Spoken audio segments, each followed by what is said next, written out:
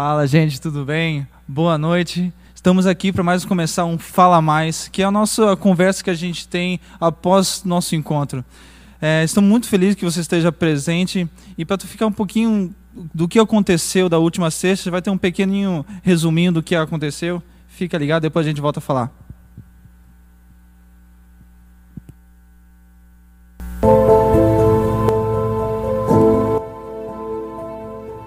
João vai dizer que ele andava no meio dos castiçais, ou seja, ele anda no meio da igreja. A palavra do Senhor vai dizer que onde tiver 2 ou 3 reunidos em meu nome, eu ali estaria.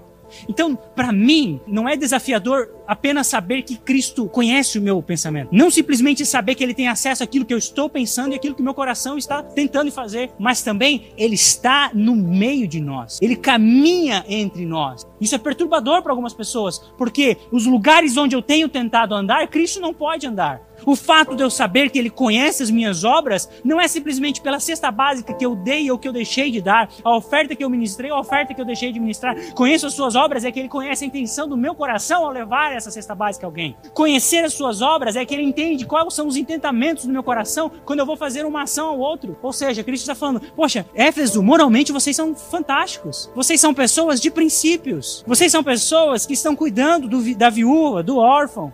O grande problema é quando no versículo 4, Jesus Cristo diz: tenho, porém, contra ti, que deixastes o teu primeiro amor.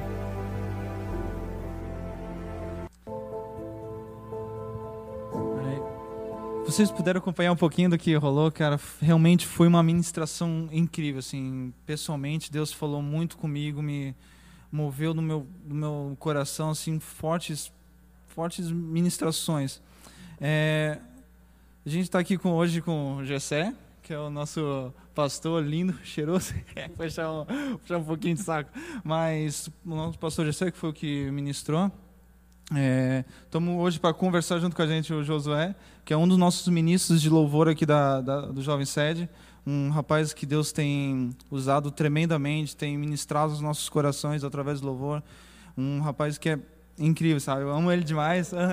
É que eu amo ele demais, assim, sabe? É um cara que, tipo, me inspira muito a ser mais parecido com Deus.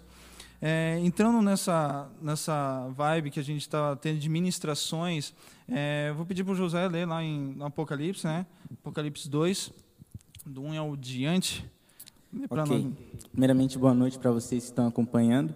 Vamos lá, Apocalipse, capítulo 2, versículo 1 vai dizer: ao anjo da igreja em Éfeso escreva: essas coisas diz aquele que conserva na mão direita as 7 estrelas e que anda no meio dos 7 candelabros de ouro. Conheço as obras que você realiza, tanto o seu esforço como a sua perseverança. Sei que você não pode suportar os maus e que pôs à prova os que se declaram apóstolos e não são, e descobriu que são mentirosos. Você tem perseverança e suportou provas por causa do meu nome sem esmorecer. Tenho, porém, contra você o seguinte: você abandonou o seu primeiro amor. Lembre-se, pois, de onde caiu. Arrependa-se e volte à prática das primeiras obras. Se você não se arrepender, virei até você e tirarei o seu candelabro do lugar dele. Mas você tem a seu favor o fato de que odeia a obra dos nicolaítas, assim como eu também odeio. Quem tem ouvidos, ouça o que o Espírito diz à igreja. Ao vencedor, darei o direito de se alimentar da árvore da vida que se encontra no paraíso de Deus. Amém. Cara, vou dizer que ministração incrível a gente teve através da vida do Gessé. Deus usou ele tremendamente. Para você que não entrou agora na live, a gente está numa série de mensagens sobre as igrejas do Apocalipse, né? E com o tema qual igreja você é, né? Trazendo essa identidade de igreja para nós, qual a igreja que tu está pertencendo hoje, questão de embasamento em cima dos textos, né? Hoje, nessa sexta que foi ministrada pelo Gessé, foi trabalhado questões muito importantes, né? E claro que a primeira tratativa que fica evidente, né, é o primeiro amor. Gessé, tu comentou muito da carga teológica, que a igreja de Éfeso tinha, toda a doutrina que era muito bem baseada, que foi o próprio Paulo que ensinou eles e constituiu aquela igreja. A respeito disso, a minha pergunta é: é possível a gente ter todo o conhecimento e ter toda a doutrina certa, mas mesmo assim cair no erro de às vezes se tornar... O que eu sinto às vezes nessa passagem que foi meio que uma soberba da própria parte deles. É certo afirmar ter esse tipo de afirmativa em cima da igreja ou pela nossa vida? Assim, primeiramente, boa noite, na paz do Senhor a todos. Estou feliz de estar aqui com vocês também. É interessante que desde que Paulo passou pela cidade de Éfeso, depois ele envia Timóteo também para cuidar dos cristãos de Éfeso. Até o recebimento dessa carta, aproximadamente 40 anos se passam entre a chegada de Paulo, a passagem de Timóteo e Cristo, então, encaminhando essa carta para a igreja de Éfeso, através de João. E é interessante que nós, por sermos uma igreja, trazendo para Blumenau, nós, por sermos uma igreja que prezamos tanto pela teologia, prezamos tanto por palavras coerentes, por um púlpito que seja, de fato, um público repleto de pessoas que tenham, sim, fogo no coração, mas também que tenham a Bíblia na cabeça, que tenham entendimento, é possível, sim, trazer uma soberba aos nossos corações e a gente pensar, não, por nós sermos uma grande igreja, por sermos uma igreja que está coerente, uma igreja que tem os princípios bíblicos, nós nunca vamos desaparecer ou nós continuaremos triunfante. É importante frisar que isso tudo é muito relevante, a questão do estudo, a questão de você ter um embasamento bíblico, a questão de cuidar do que está sendo pregado nos nossos púlpitos, mas também entender que, mais do que isso, é preciso cuidar com as primeiras obras. Entender que uma coisa não substitui a outra.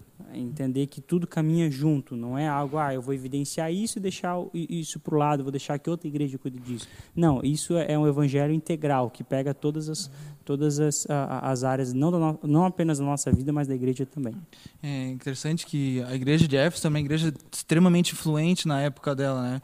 Toda a parte, acho que a Ásia Menor que tu comentou, toda a Ásia Menor foi evangelizada através dos atos da igreja de Éfeso, tanto que realmente eu acho que quando Paulo teve lá na época e trouxe esse entendimento para eles da palavra, como tu comentou, às vezes 5 horas de ministração forte, pesada, uma teologia forte, pesada a respeito de quem era Cristo, sobre a salvação, a doutrina da salvação.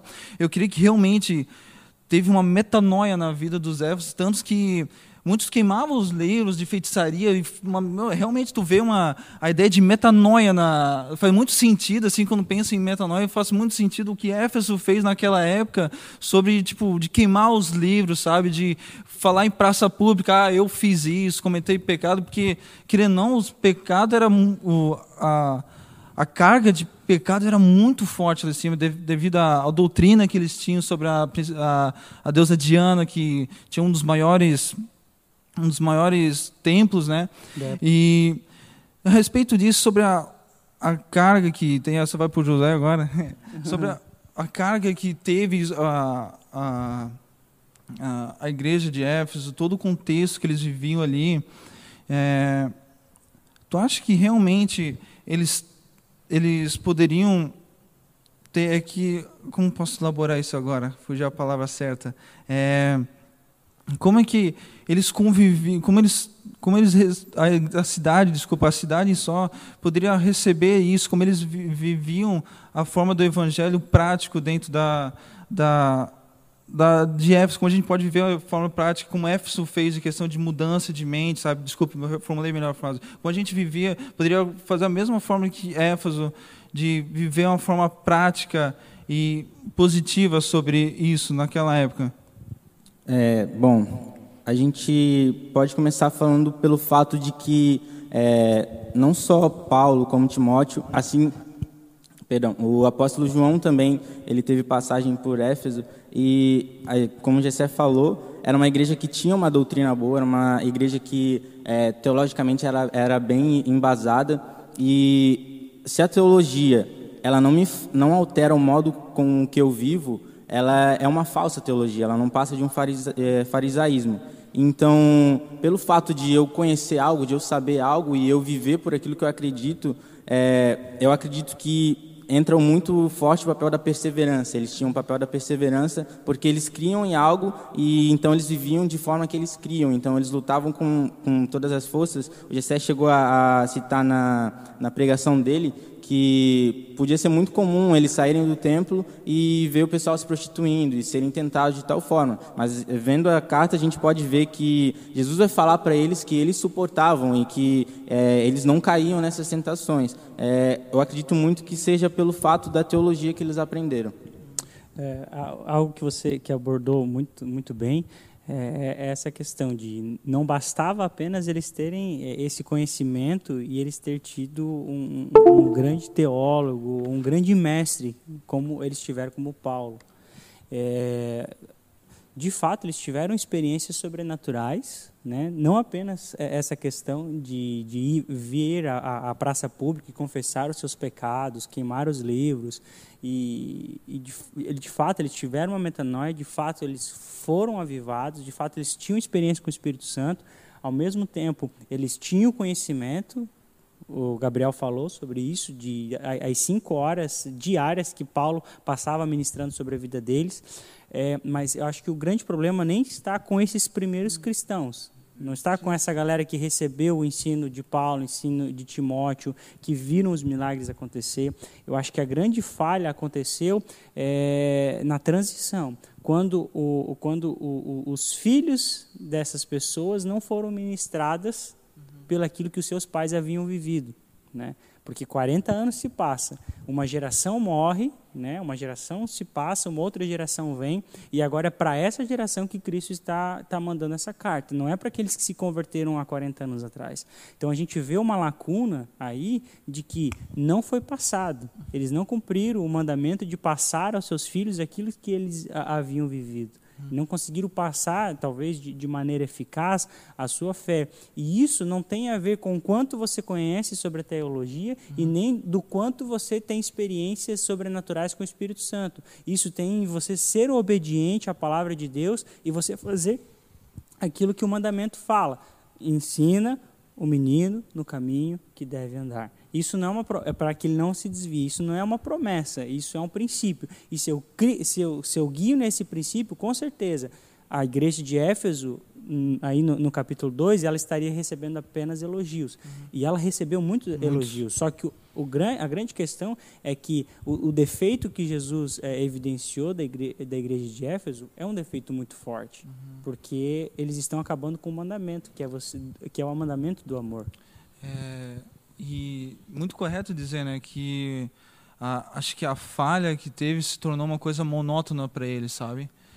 Como era uma igreja que tinha um grande poder, tipo, influenciador, eu creio que o status delas que elas conseguiram acabaram tornando elas monótonas. Da forma que a gente está fazendo, está ótimo. Acho que muitas vezes a gente cai nesse erro de pensar, da forma que eu tô fazendo, tá ótimo.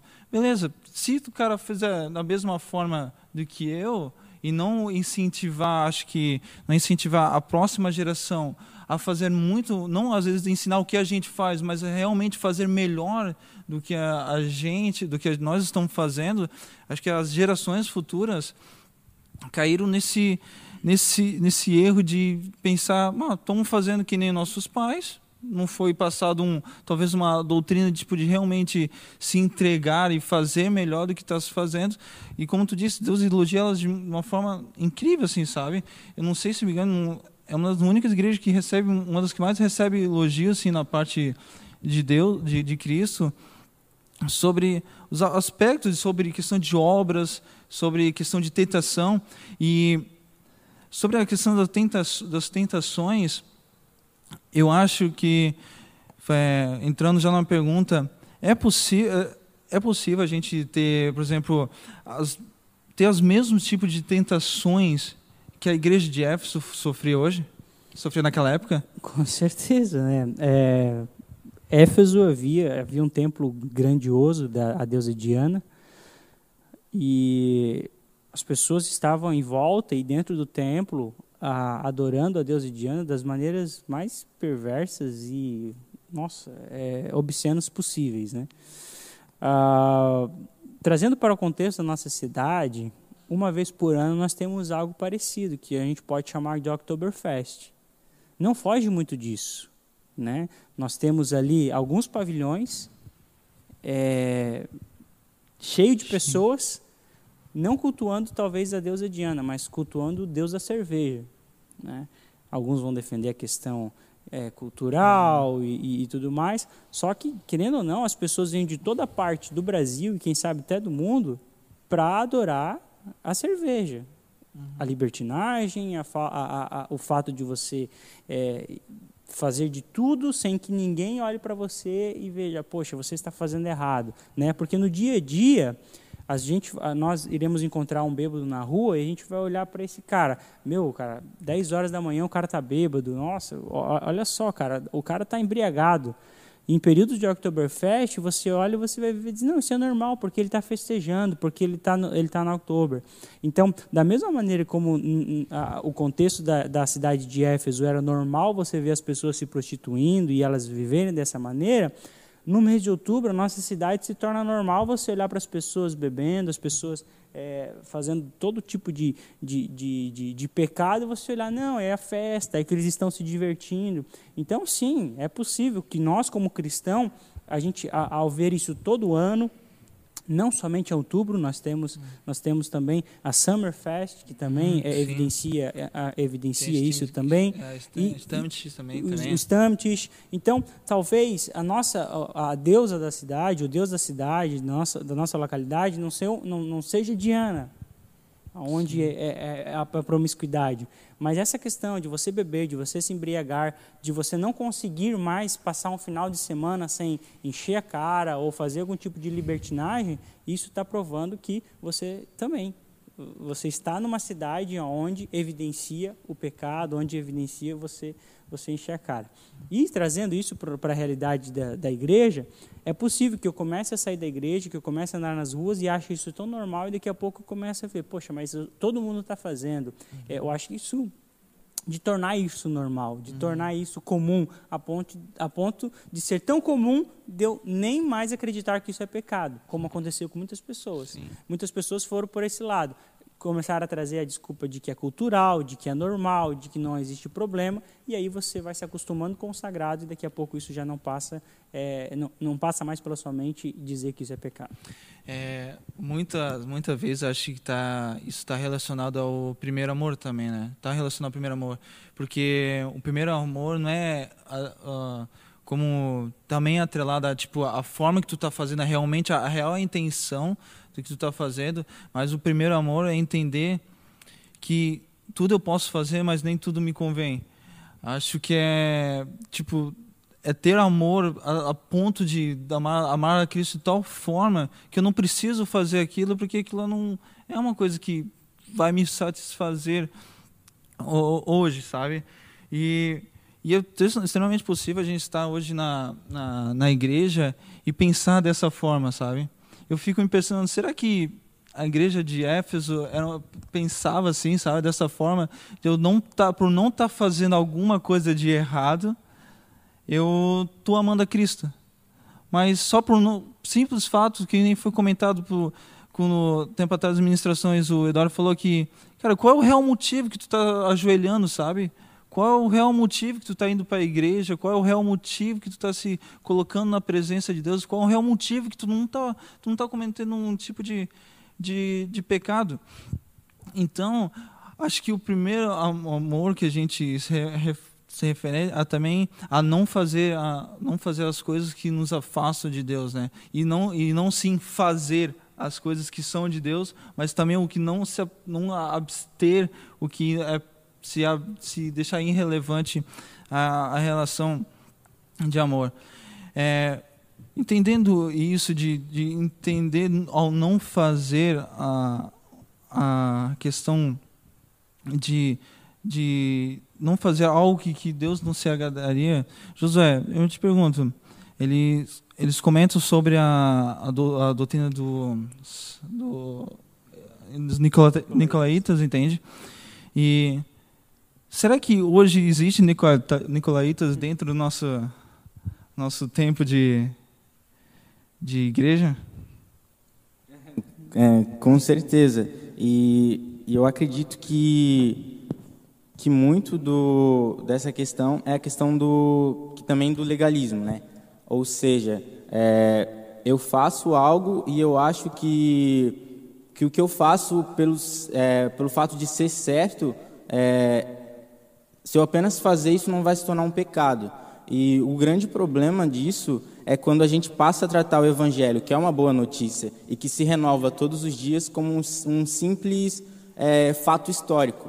Então a gente para de viver o Evangelho como se fosse uma notícia boa e começa a viver, aconteceu e você vai perdendo esse amor, então você vai parando de praticar aquilo que você fazia, vai se acomodando. É engraçado que a gente usa até um termo meio errado, né? Quando a gente vê um novo convertido e a gente vê ele todo ocupado com a obra de Deus e fazendo, aí você fala, novo convertido, né? E tu pensa, cara, não é o certo isso, eu não deveria continuar assim. Sim. E, é muito bem colocado, né? A gente às vezes cai realmente no erro. Cara, tá com fogo total, tá ali com o primeiro amor. A gente reconhece, olha só, a gente reconhece que o novo convertido está com o primeiro amor e a gente pensa, tá aí, e a gente? Será que tu ia querer estar para dar a mão junto com o rapaz que é novo convertido e dar e trabalhar junto, sabe? E eu acho que esse legalismo cai quando o Gessé comentou uma coisa que eu achei fantástico. Eu já ouvi o Gessé ministrar sobre essa igreja em outras ocasiões, e ele sempre usa o exemplo do beijo secreto. Tu usou esse exemplo da sua esposa, que a primeira vez, e eu concordo contigo, porque também foi assim a primeira vez com a minha esposa, e tipo, lembro, cara, que eu fui na casa dela e acho que fui beijar, acho que a primeira vez ela, um dia antes de eu pedir ela em namoro. Um dia antes de pedir ela em namoro, eu fui beijar ela no pé no morro, assim, baita de um morrel, cara. Cara, eu saía lá do Garcia, cara, quem conhece o Manuel, cara, lá da ponta do Garcia, mano. Vai lá pra Velha Alta, lá, cara. Lá, Velha Grande, lá no Morro da Edith, quase lá, mano. Sem reservas. Sem reservas, cara, sem reservas. Eu ia louco, amor, te amo, tá em casa, nem aproveita pra falar. E... cara, eu ia, tipo, olha só, eu trabalhava das 7 às 6 da tarde, saía lá, trabalhava lá na divisa de Indaial, saía da divisa de Indaial, ia lá para Velha Grande, da Velha Grande ia subir a baita de um morreba, de ônibus, esperava ela lá no morro, e só para conversar, às vezes, meia hora. Porque eu chegava lá, era quase 9 horas da noite, no outro dia que tem que trabalhar muito, e eu ficava meia hora, 1 hora, no máximo 9 horas, 10 horas, 10 horas, os ônibus tem que dar uma vazada, às vezes dá uma choradinha pro pai, eu vou ficar até as 11 aí, busca eu aqui. E eu lembro que quando aconteceu esse primeiro beijo comigo e com a Mara, meu pai foi me buscar na cozinha naquele dia, e eu falei, pai, cara, melhor sensação da minha vida, cara. Melhor sensação da minha vida. E eu fiquei viajando, como tu falou. E voltando à parte do legalismo, acho que eu não quero, às vezes, tornar isso tipo regra para tudo. E de fato não pode ser para a nossa vida uma regra. Mas eu digo assim, que muitas vezes o legalismo se torna quando tu não tem o beijo secreto, sabe? A experiência do beijo secreto, da oração, que nem tu comentou, do louvor, de ser a primeira vez, sabe? Ser a primeira vez. E ser como se fosse a primeira vez. Se fosse a primeira vez. Isso acho que é muito fundamental para a nossa vida. Eu queria que tu explanasse um pouco assim mais. Eu sei que é bem difícil explanar isso, mais do coisa, mas na ideia tipo de como devemos buscar para não cair nessa erro do legalismo, como o Josué comentou, sabe, que às vezes faço nosso primeiro amor, sabe, achar que tudo ali tá, entende, só estou fazendo porque eu estou fazendo. Eu acho que é a mesma coisa que acontecia com você e a Mara, cara, entende? De você olhar, você chegar em casa, você tá cansado e você pensar, cara, seria importante que 10 horas eu estivesse dormindo. Pô, 10 horas é daqui 10, 15 minutos. Cara, não é o suficiente para orar. Seria bom se eu orasse 1 hora. Então, já que eu não tenho 1 hora para orar, então eu vou dormir porque amanhã é cedo, entende? Não, cara, pelo menos 15 minutos na presença dele, né? Mas se eu dormir... Mas, cara, se você dormir, você dormiu no colo dele, entende? Você dormiu no colo do pai. E são coisas assim, a gente vai esquecendo dos pequenos detalhes, e eu falo muito isso na minha ministração, que nós queremos ter um novo jeito de amar a Deus, né? Nós estamos trazendo um novo jeito de amar, e a gente começa a dizer que os nossos louvores é a nossa prova de amor. Sim. O fato de eu estar em todos os domingos na igreja é a prova de amor, e cara, não é. Assim como, e eu uso um exemplo sobre isso, assim como você dar um buquê de rosas para sua esposa não é uma prova de amor, você fazer essas coisas também não é uma prova de amor, né? Porque a gente conhece casos de homens que na volta do motel, que passou um tempo com uma amante, na volta do motel ele passa numa floricultura, compra um buquê de rosas e leva para sua esposa e diz: eu amo você. Mas, cara, o que ele fez entre o motel e a casa dele não revelam aquilo que ele fez antes, entende? Então, muitas pessoas, elas querem chegar aqui na igreja, elas querem levantar as suas mãos para o alto, músicos querem tocar os seus instrumentos, pastores, ministros querem ministrar, querem pregar e dizer que isso é amor, dizendo: eu estou aqui fazendo, eu estou te amando, quando não é isso que revela o amor, é aquilo que eu faço no secreto que revela o amor dele. Às vezes um resultado, né? Muitas vezes, a igreja pegou fogo, caraca, velho, estou fazendo com amor pra caramba. Não, entende? Não é porque eu estou dando faculdade para o meu filho, para minha filha, que eu amo ela, que eu amo ele. Não é porque eu estou dando ensino, não é porque eu estou dando educação, não é porque eu estou dando boas roupas, uma boa forma de vida para minha família, que eu estou amando. Amor vai além disso, amor é honra, amor é compromisso, amor é além do falar. Então tem gente que fala: eu amo a Cristo, eu amo Deus, só que as suas ações não são ações de amor. E eu acho que é isso que é isso que João está evidenciando através dessa carta que Cristo manda. Tenho contra você que você perdeu o primeiro amor. Ou seja, vocês estão fazendo as obras, vocês estão cuidando, vocês não aceitam qualquer pessoa pregar, vocês não aceitam qualquer tipo de... vocês não aceitam os pecados. A Bíblia vai dizer ali no capítulo 2, vocês sofrem com paciência, né? Era uma igreja que era perseguida, só que ele diz: o que vocês estão fazendo no público não revela aquilo que vocês estão fazendo na intimidade de vocês. Então, isso é muito complicado. Acho que a gente usa disso, tipo, estou fazendo, como desculpa, como um bengala, sabe? A gente usa como um bengala para a nossa vida e leva isso para a nossa vida como um bengala tipo de... Cara, eu estou fazendo, é a minha desculpa, é uma coisa que eu estou usando e estou fazendo e posso levar isso como desculpa para tudo que eu fizer, mas na verdade está revelando um mau caráter, né? Bem dizer, é ser um mau caráter, é dizer que tu está fazendo uma coisa, mas realmente a intenção do teu coração, a intenção da maneira que tu está fazendo não evidencia realmente a glória de Cristo, sabe? E eu não quero só englobar isso a questão conceito igreja. Eu penso que tudo na nossa vida tem que ser revelado o amor de Deus, né? Como fala, se comais babás, faça tudo para a honra e glória de Deus. A gente pode ter perdido o primeiro amor no nosso dia a dia, nossa vida cotidiana? Acredito que a gente precisa... O evangelho, se ele não for um evangelho que vai além das 4 paredes do templo, ele não é um evangelho relevante, né? Então, se eu não vivo o evangelho todos os dias e fazendo com que o nome de Deus seja reconhecido, então é um evangelho falso, um evangelho que não traz efeito algum.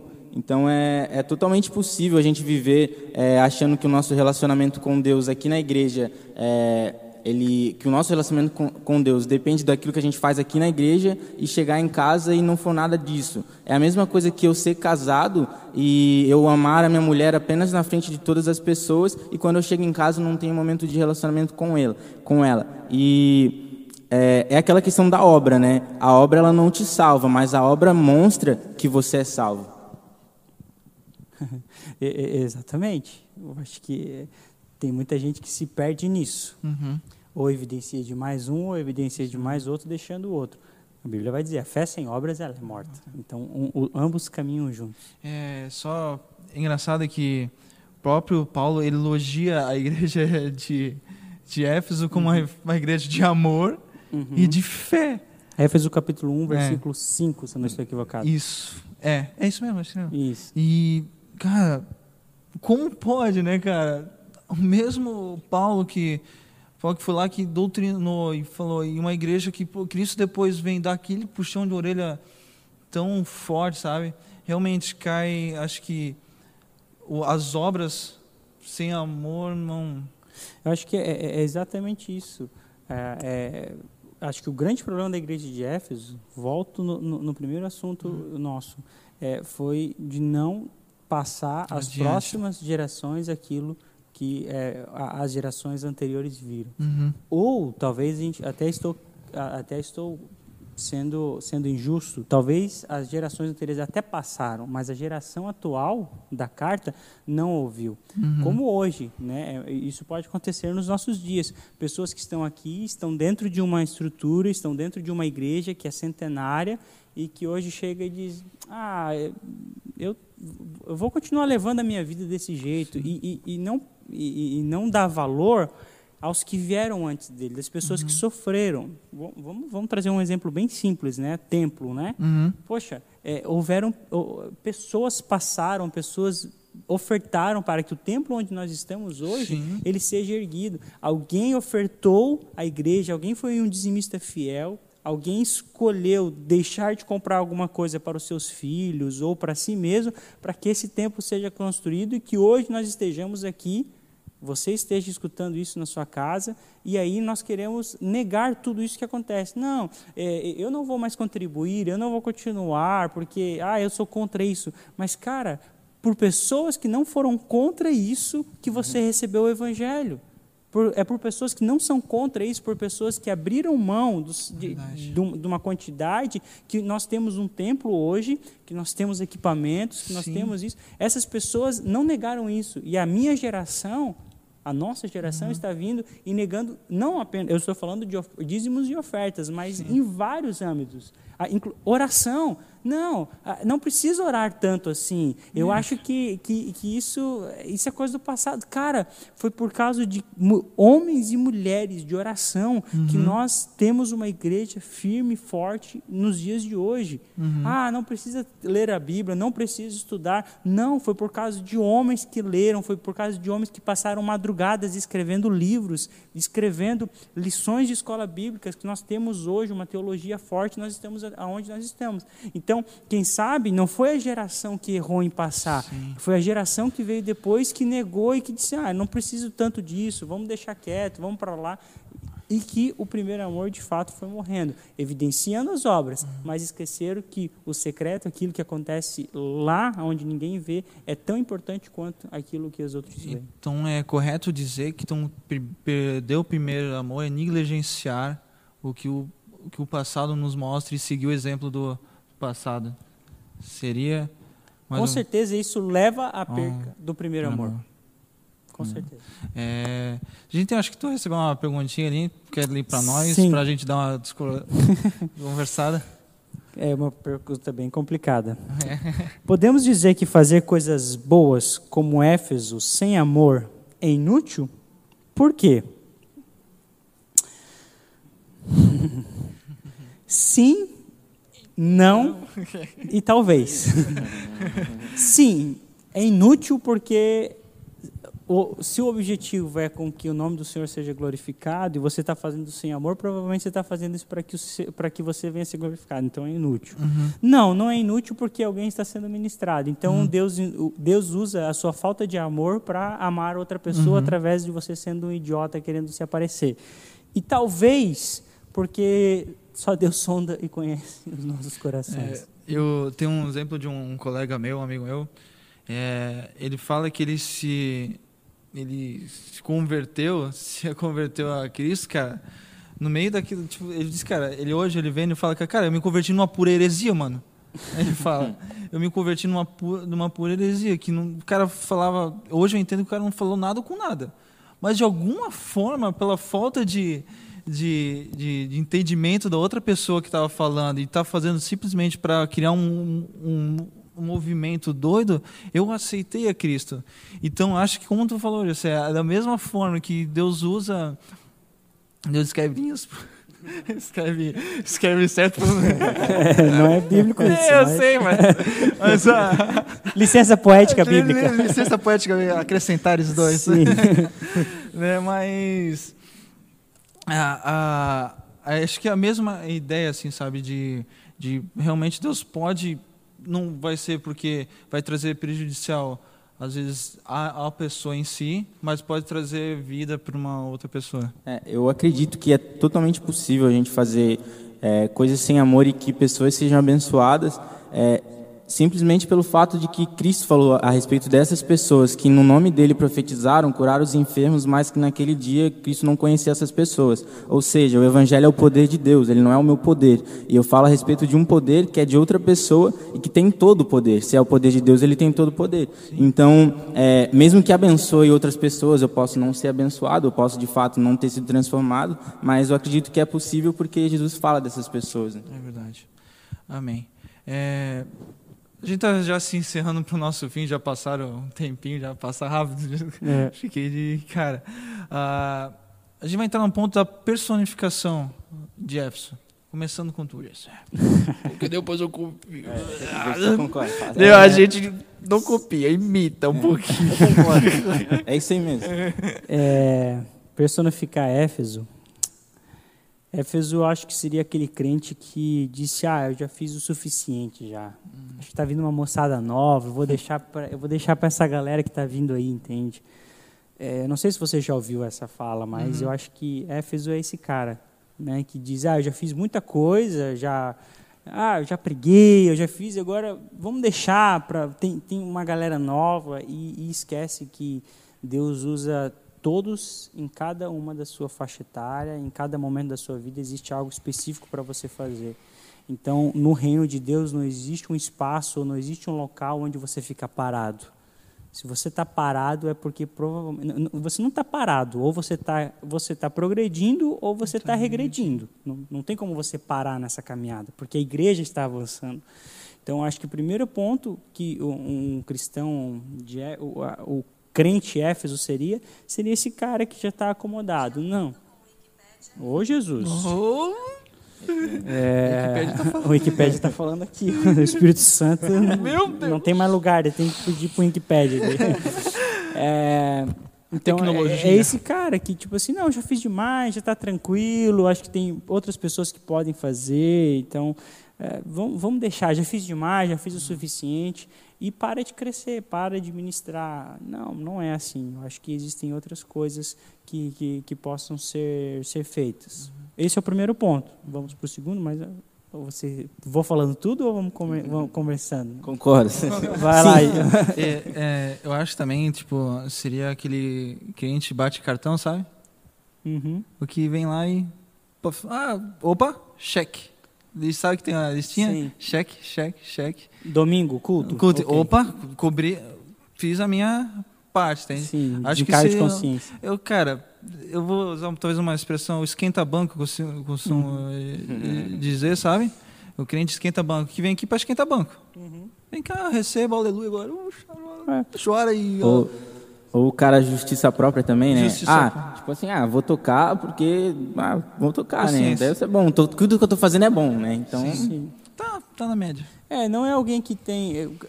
Esse crente chamado Éfeso, ele não é um cara com pecados aparentes, né? Porque Cristo vai dizer, cara, você não tolera, você é contra os nicolaítas... mas, cara, ele está fazendo... O cara que está fazendo, o crente Éfeso que está fazendo, ele está fazendo sem amor nenhum. Sim. Ele faz porque ligou no automático. Então, se ele é músico, ele vem porque talvez só tem ele. Então eu vou, o meu maestro está pedindo para eu ir lá, eu vou lá para não deixar ele na mão. Ou, se eu não for, não vai ter, entende? Cara, botão do automático. Da mesma forma, são aquelas pessoas que estão desempenhando alguma coisa na casa do Senhor e que o coração já não está mais naquilo. E, principalmente, acho que esse é o ponto, assim, e se você esquecer tudo do que a gente falou aqui, você não esqueça disso. Muitas pessoas, e o Gabriel evidenciou isso, algumas pessoas olham para os novos convertidos e dizem, esse cara está no primeiro amor. Não necessariamente o novo convertido está vivendo o primeiro amor, porque viver o primeiro amor tem a ver em você entender o amor sacrificial de Jesus Cristo. Então, quando eu entendo o que Cristo fez por mim na cruz, quando eu entendo o sacrifício, o quanto ele sofreu, quando eu entendo o amor de Deus, é impossível fazer as coisas sem me mover nesse mesmo amor. Então, não necessariamente o novo convertido, ele está vivendo o primeiro amor. Jesus é quem está vivendo o primeiro amor? Aquela pessoa que entendeu o sacrifício de Cristo na cruz e que todos os dias vive o amor de Jesus, que é o amor sacrificial. O que é o amor sacrificial? A gente trouxe em exemplos aqui o que você fazia pela Mara. Não importa, cara, eu tenho que atravessar a cidade. Cara, eu vou lá porque eu quero ter um momento com essa pessoa. Você viver novidade de vida todos os dias, cara. Eu amo fazer isso, eu amo Cristo, eu amo servir, eu amo cuidar de pessoas, eu amo abraçar. Tem pessoas que aceitaram Cristo ontem, mas não entenderam isso. O quão Cristo o amou e o quanto eu preciso amar outras pessoas no mesmo nível. Sim, tu usou uma frase, né, que eu anotei e achei muito marcante, uma coisa que eu tenho muito, tipo, perder nada para ganhar tudo. Acho que é uma frase que faz bem sentido, assim. Exatamente. Nada, tudo que a gente possa perder é comparado a nada que a gente possa ganhar perante Cristo. É isso. Isso concordo totalmente com vocês. É isso aí. Então, gente, infelizmente estamos chegando mais a um fim de falar mais. Só vou deixar uns recadinhos, né? Sexta-feira a gente vai continuar com as nossas lives. Cara, espero que você esteja presente junto com nós aí, online, junto com a gente, para compartilhar desse momento. Sério mesmo, Deus tem... Até eu comentei com os meninos do PG na segunda-feira que é difícil. Toda a igreja que tu olha, tu fala, tem um pouquinho de mim, sabe? Eu lá, eu já pensava, sou eu, Senhor Jesus. E realmente, venha acompanhar esse momento com a gente, venha ser ministrado como a gente tem sendo ministrado. E acho que é isso, né? Gente, fico com Deus. Um beijo. Tchau, tchau.